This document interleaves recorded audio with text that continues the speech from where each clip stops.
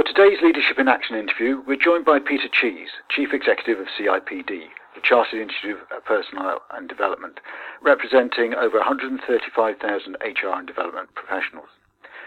Peter's career includes 30 years with Accenture, which culminated in a 7-year term as Global Managing Director, heading up their talent and organisation performance consulting practice.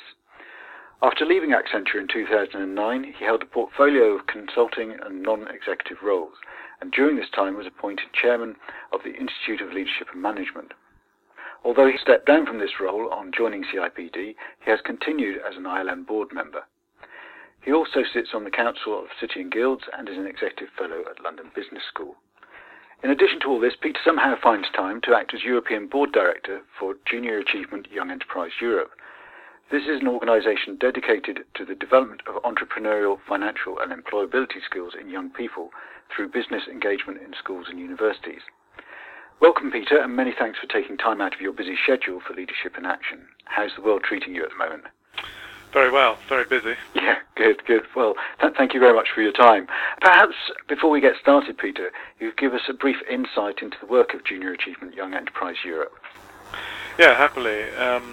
Junior Achievement Young Enterprise Europe is a body focused on building entrepreneurial, financial and business understanding in young people, and it does that by bringing business people into the school environment, all the way from basic coaching and bits of teaching on the principles of things like financial management and so forth and business, through to what's been very successful for them, and they call the company programs, whereby they have young people come together and establish small businesses, which are then coached by business people from some of the supporting and sponsoring companies, and they develop these little businesses, and some of them actually become genuine commercial concerns.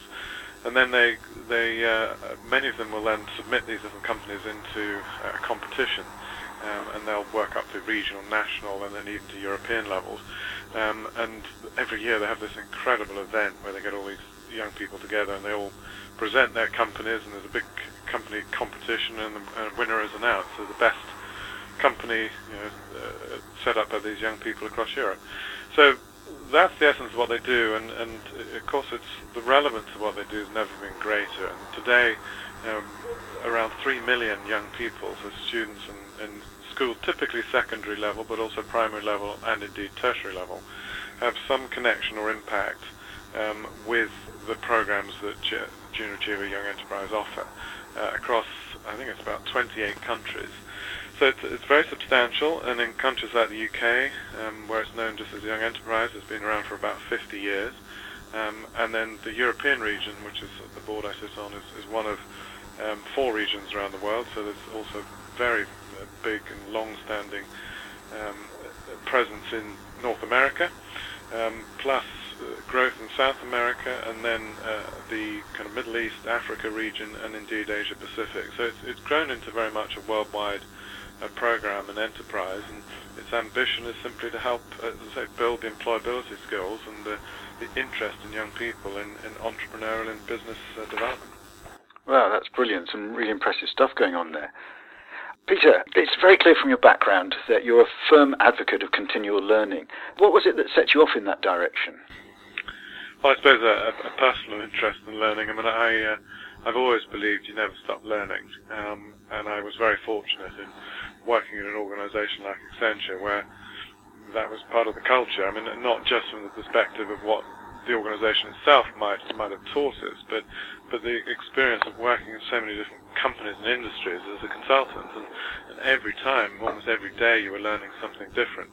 So it's always been a kind of personal mantra of mine. But I think the other thing that's made me extremely aware of this is that we do live in very fast-changing times and very uncertain times, and it can sound a bit cliche, but it is absolutely true that the pace of change has never been greater, and there are so many dynamics which are affecting the world of work, particularly things like technology and all the sort of ways in which we can now connect and learn and build businesses, the whole changing nature of the economies, with the uncertainty and the different organizational models, and so it goes on. So there's just a massively changing context and pace of change, and in a world like that, we have to keep learning, we have to keep reskilling ourselves, we have to keep up to date. Otherwise, sadly, we can rather too quickly become past our sell-by dates.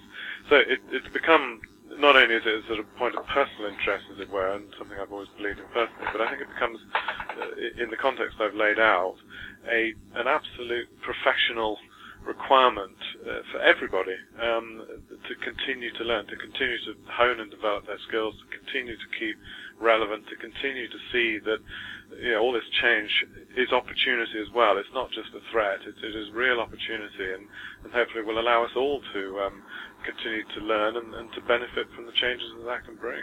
Absolutely, I agree with you, spot on. You mentioned your time at Accenture and some of the learning experiences you had there. You must have had the opportunity to get a great insight into the running of a lot of different top organisations. From that experience, what do you think they do well in terms of leadership, and what are perhaps some of the areas they maybe need to work on a bit? Yeah, I think, as you said, I've seen lots of different organisations, and leadership and leadership development, I mean, it's interesting, there's probably more written on the subject of leadership than any other subject in business. There's probably as much spent on leadership development as almost any other part of skills development in businesses today. I heard a statistic the other day, if you look at the UK, that we have whatever it is, £3.5 billion odd expenditure on formal education, so schools and universities and so forth. And by some estimates, we may spend as much as 10 times that in what we spend in training and development across all the businesses. So which is a pretty eye-watering thought. Now, in that money that's being spent, and that includes opportunity costs and those other things, but in that money that's being spent by organisations, so that most organisations will have some form of leadership development program, and particularly when they are positioned at the senior and executive end of the scale, they're pretty expensive, and they will spend thousands per person on doing sort of executive development. And a lot of that is good. It tends to focus, particularly, again, on the more senior end of leadership, on things like understanding strategy and understanding broader context of markets and globalization and technology and all the sort of trends I touched on a moment ago, which are all good things for business people to understand. But I think where we have continued not to invest enough is in the very basic requirement of leaders and managers at all levels, which is how do I effectively manage teams and manage people and manage change. So the really, really kind of 101 aspects of leadership and management, if you will. And that is so important in an environment where the workforce is becoming increasingly diverse and therefore in many senses challenging to manage, from the perspective of diversity, not just the traditional measures of diversity, but diversity in the way they work. And no longer are we seeing our teams all sat outside our offices 9 to 5. They can be working all over the place. They can be job sharing. They can be working virtually. Plus all the normal dynamics of what we think of as diversity in terms of background and ethnicity and gender and so on. So in that context, if we weren't doing a good enough job of developing these very fundamental skills of leadership and management at all levels historically, which I believe we were not, then the imperative to do that better has never been greater.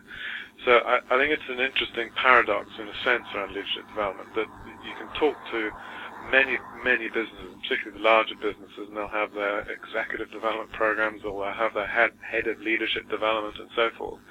And when you really look at what they're doing, they're tending to focus on the more senior executive development type programs, and they may also be looking at kind of the high potentials, if you will, and that's been the traditional focus of leadership development.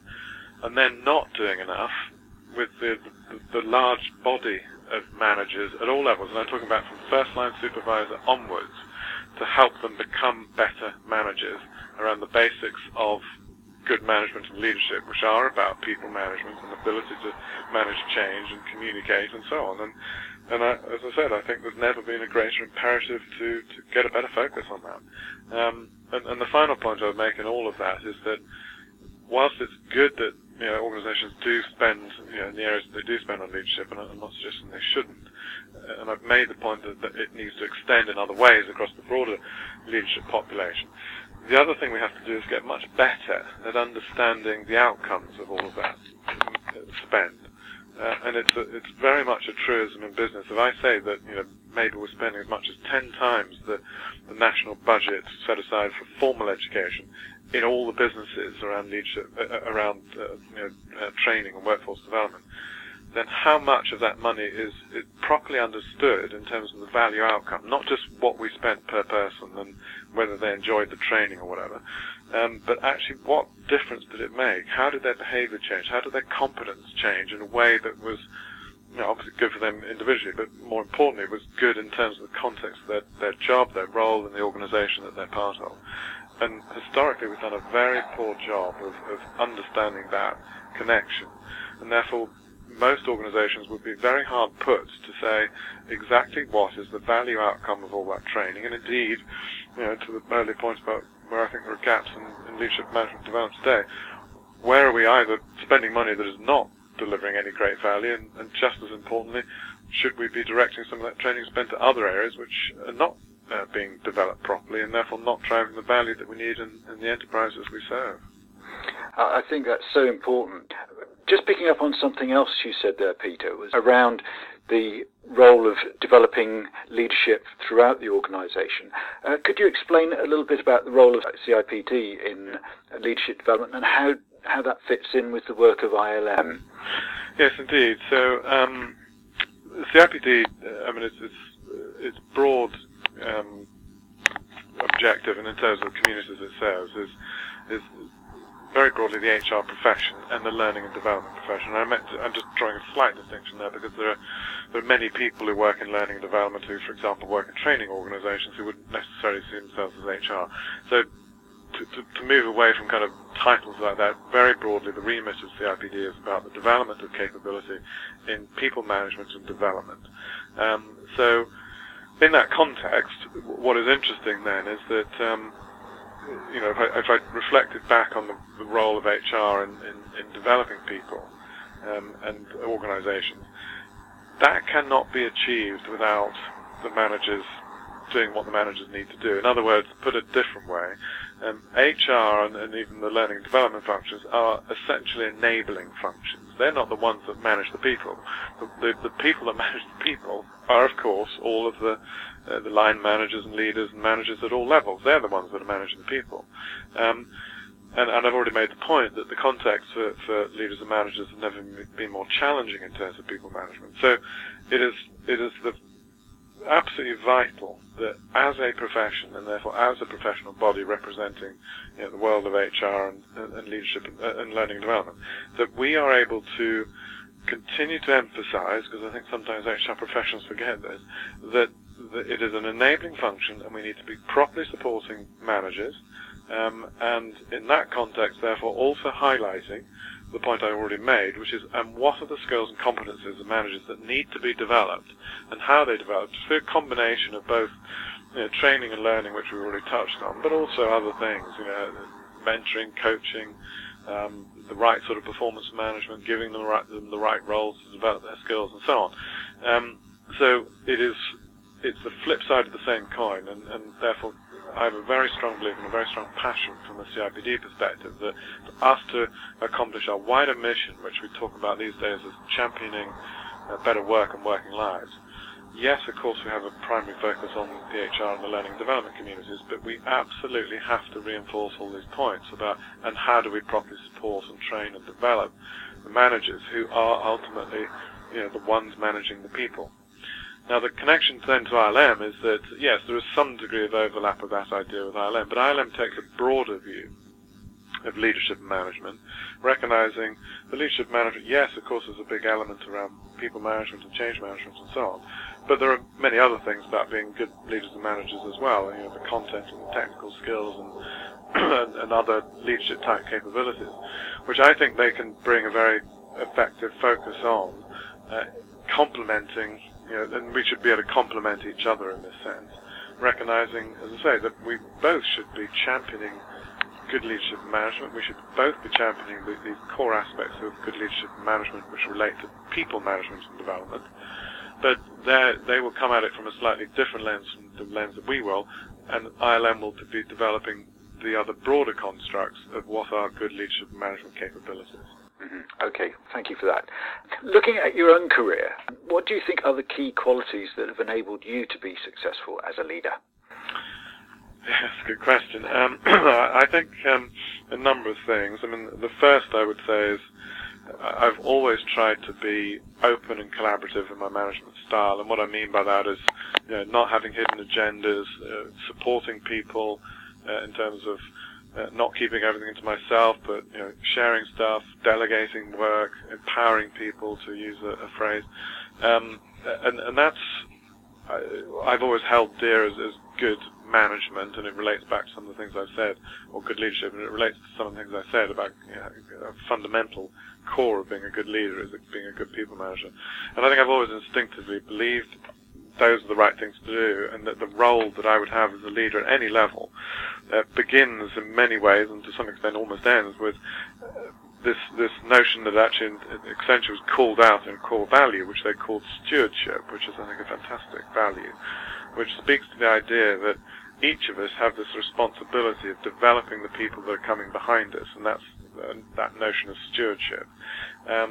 And that we will only be effective as leaders if we are helping those who work for us and with us to be effective themselves. So that's, I think, absolutely central to the thinking of certainly that I've held dear and hopefully has helped me in my career. And it relates also, therefore, to not only how I kind of manage my team, but how I relate to others in an organization, and even outside an organization. And, I use that word collaborative, and I think that is an absolutely critical skill in the modern world, is to recognize that none of us can understand everything, deal with everything, or whatever else, and therefore we are massively strengthened by our ability to build effective networks and to collaborate effectively. And as I say, it obviously begins with one's own team, but then it spreads across to how you relate to your peers and your colleagues and different functional areas, and as I say, even outside your own organization. And that's certainly very much a value and a principle that I've been bringing to this job at the CIPD, which is that we need to do much better than I think we have historically in building really effective organizational collaboration, both within the organization but very critically beyond it. So that'd be the second thing I'd highlight, is that ability to collaborate, and as I say, subsumed within that in many ways, therefore, is a much underrated management and leadership skill, which is the skill of networking. So to build collaborative and effective relationships which you can sustain. And it's amazing over the years how, the old adage of one good turn deserves another. You help somebody out, you collaborate with them at some point in your career, and then might be many years later that something comes around and that person says, oh yeah, I remember working with Peter or whoever it was, and they helped me, so let's see if we can do something else together and help each other again. So that, as I say, networking and collaboration. I think thirdly I'd call out communication, because there's absolutely no doubt that a core skill of a good leader, again at any level, is the ability to communicate. And obviously as you get more senior, then that skill becomes more and more critical. That ability to, as a leader, to share your point of view, your vision, your opinion, your sense of direction, your values, in an effective way to the organization or to the people that work for you, is absolutely fundamental. And I suppose I've always enjoyed, and I was certainly trained in early parts of my career to communicate, to speak on public platforms, to enjoy writing and so forth, and trying to use social media these days and all these other forms, and then the good old traditional mechanisms of management by walking about, and so some of that, I think has been reinforced and trained through the kind of organizations I've worked for, and some of it I enjoy, so I suppose I find instinctive, and I recognize they're not always things that people do enjoy, standing up on public platforms or whatever, but this communication skill is absolutely fundamental to good leadership. And then finally I'd point to the more kind of, I suppose, technical and professional aspects of what I've learned and how I've applied that knowledge have of course helped me. I mean, I've talked to some degree in the first three more about sort of softer skills, but of course there's some hard skills which are essential in any leadership job and role, and one's own kind of technical competence, including analytical abilities and ability to kind of take unformed ideas and construct something and turn them into productive plans, ability to shape direction, ability to understand the markets and the products and the assets and the capabilities of the team or the organization you're dealing with. I mean, all those sorts of things are quite clearly critical. And again, I've been lucky that I think I've been trained quite well on some of those things, but also experienced pretty much all aspects of business in one shape or another. So that all of those technical competencies, of course, are absolutely vital, and there's a very core competence in all of that, which I think is vital for every leader and manager, and that's financial and commercial skills. Actually, there's one other I'd add to as well, which is the kind of fifth one, if you will, which is a degree of self-awareness and self-confidence. Because I think any person that reaches any level of leadership recognizes, that they've got there. Sometimes they've been lucky and there's been a lucky break, but other times they've had to recognize the opportunity and then position themselves or ask to be considered for that opportunity or put themselves up for that job, which might have seemed a stretch at the time. And that I would regard as those attributes or elements of self-confidence and self-awareness. So awareness of what you're good at and also what you're not so good at, but also having the confidence to say, okay, well, this next job, or I've got an aspiration to take on a broader leadership role, and I know it's not going to be easy to begin with, and maybe there's a job being advertised that you sort of look at it first and think, oh gosh, could I really do that? But then you having the confidence to put yourself forward and try these sorts of things. And that's an essential thing. It's kind of a motivational element as well as a one around confidence. And I suppose I've always been quite ambitious, if that's the right word, but I've always believed I can contribute and want to contribute and want to continue to stretch myself. And to go back to something we said earlier, I want to continue to learn. And the best way you learn is you put yourself into a situation which you don't know everything about. And you stretch yourself a bit, and then you say, wow, well, I could do that, so maybe in a year or two I'll be able to do something else. And so that's a very critical element, of course, I think, of any good leader. Mm-hmm. And did you experience any specific struggles or challenges on your leadership development journey that the rest of us can learn from?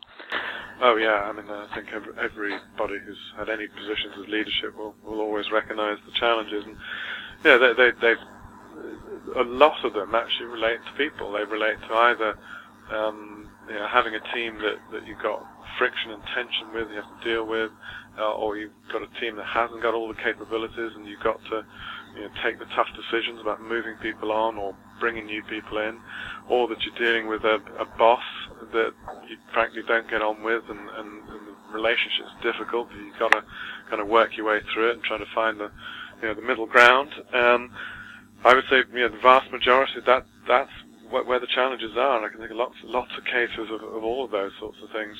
Working for difficult bosses that I haven't personally related to or liked, or felt that they didn't understand me, or as I said, members of my team who just simply aren't the right people, creating the wrong tensions or not having the right capabilities and having to take the tough decisions. And some of that is difficult to do. It's emotional stuff. So those, I think, 9 times out of 10, those are the big challenges. And again, good leadership is also about taking the difficult decisions. It's not just about taking the easy decisions. And the difficult decisions, again, 9 times out of 10 will relate to people. And they're difficult to do, but you have to do them. I think other than that, then of course the other things that have been a challenge, and of course what I mentioned before, which is the great pace of change and keeping sufficiently ahead of things, and certainly as we've gone through economic bumps in the road, and we still are, and very significant economic uncertainty. That is a challenge for every person in business, and of course many people, I suppose, have lost jobs or lost positions or whatever as a result of circumstances to some degree outside their control, economic downturns and so forth. And that's happened. No business is immune. And in my time at Accenture, we went through various economic cycles where at times we had to lay people off and go through these very difficult restructurings. And those are very stressful times. I mean, I was fortunate not to be kind of on the receiving end of those things, as many people are. But my goodness, you're under a lot of pressure. I mean, you have to deliver in more difficult circumstances. You've got to keep performing, and then at the same time, if you're in a leadership position, you've got to make a lot of very tough choices about having to perhaps restructure your business or lay people off through no fault of their own, but through broader economic circumstances that in many ways may be beyond your control. So those are probably the two or three things I'd really highlight. Mm-hmm. Well, I'm very aware of the march of time, and thank you very much for your very full answers to these questions. Fantastic stuff. If I could ask you one more question, Peter, if you had to choose just one piece of advice to give our listeners on how to become exceptional leaders, what would it be? I mean, generally in my experience, good leadership starts with self-awareness. I think it's very hard to be a good leader. I mean, to go back to some of the things I said about being open and so forth, and another word that kind of goes with that is being authentic, which I think is really, really important. And particularly in this day and age, I think there has been, because of all the contextual things going on, a lot of breakdown in the trust in leaders. And do people who work for others believe that their bosses are behaving ethically, behaving in the team's interest or the organisation's interest as well as their own interest, and all of that speaks very much to this notion of openness and integrity. And openness and integrity is impossible to do if you're not sufficiently self-aware, if you're not sufficiently aware of what are your own strengths and weaknesses and where you need help personally, and therefore it plays out into other ideas such as, if I'm not self-aware and I don't understand where my own gaps are, then I'm not going to build a team around me that complements my strengths and weaknesses. But also, if I'm not self-aware and understand, everything from how I communicate and how I build relationships and how I use and exercise power and responsibility, then you're continually either going through a process of behaving as you think you should, and almost acting it out. And there's, if I go back to the conversation on leadership development, I do worry that there are a lot of leadership development programs are not effective because they're kind of teaching people, you should behave like this. And you might remember it for a brief period of time, but it's not going to be innate, or it's not going to be repeated behavior until you really understand yourself, what motivates you, what are your strengths and weaknesses, and therefore how do you behave and respond to different situations? How do you respond to pressure? How do you respond to uncertainty? And how does that behavior then reflect in terms of how you treat and communicate to others and how you communicate to others and so forth? So, as I said, I'd probably pick that one as a kind of an anchor, which is, because it is an anchor, I think, to all these other things that we've talked about of what I think builds good leadership. So you've got to have that personal anchor. Who am I? How do I respond? How do I think? What motivates me? How do I learn? What am I good at? Why might I want to do something different? And what stretches me? What motivates me? And understanding that, being honest about that, helps you then with all these other things. Helps you to build the right team that complements you. Helps you to be self-reflective and also accept criticism when you need to listen to others, to improve yourself, to become a better leader. So I suppose that's what I would answer that question with. Okay, super, thank you, and I think that really resonates. Well, our time has finally come to an end, Peter, so it only remains for me to thank you for sharing the benefit of your unique experience from the perspective of organisations devoted to the development of human potential. Very many thanks, Peter. Excellent, thank you, Brett.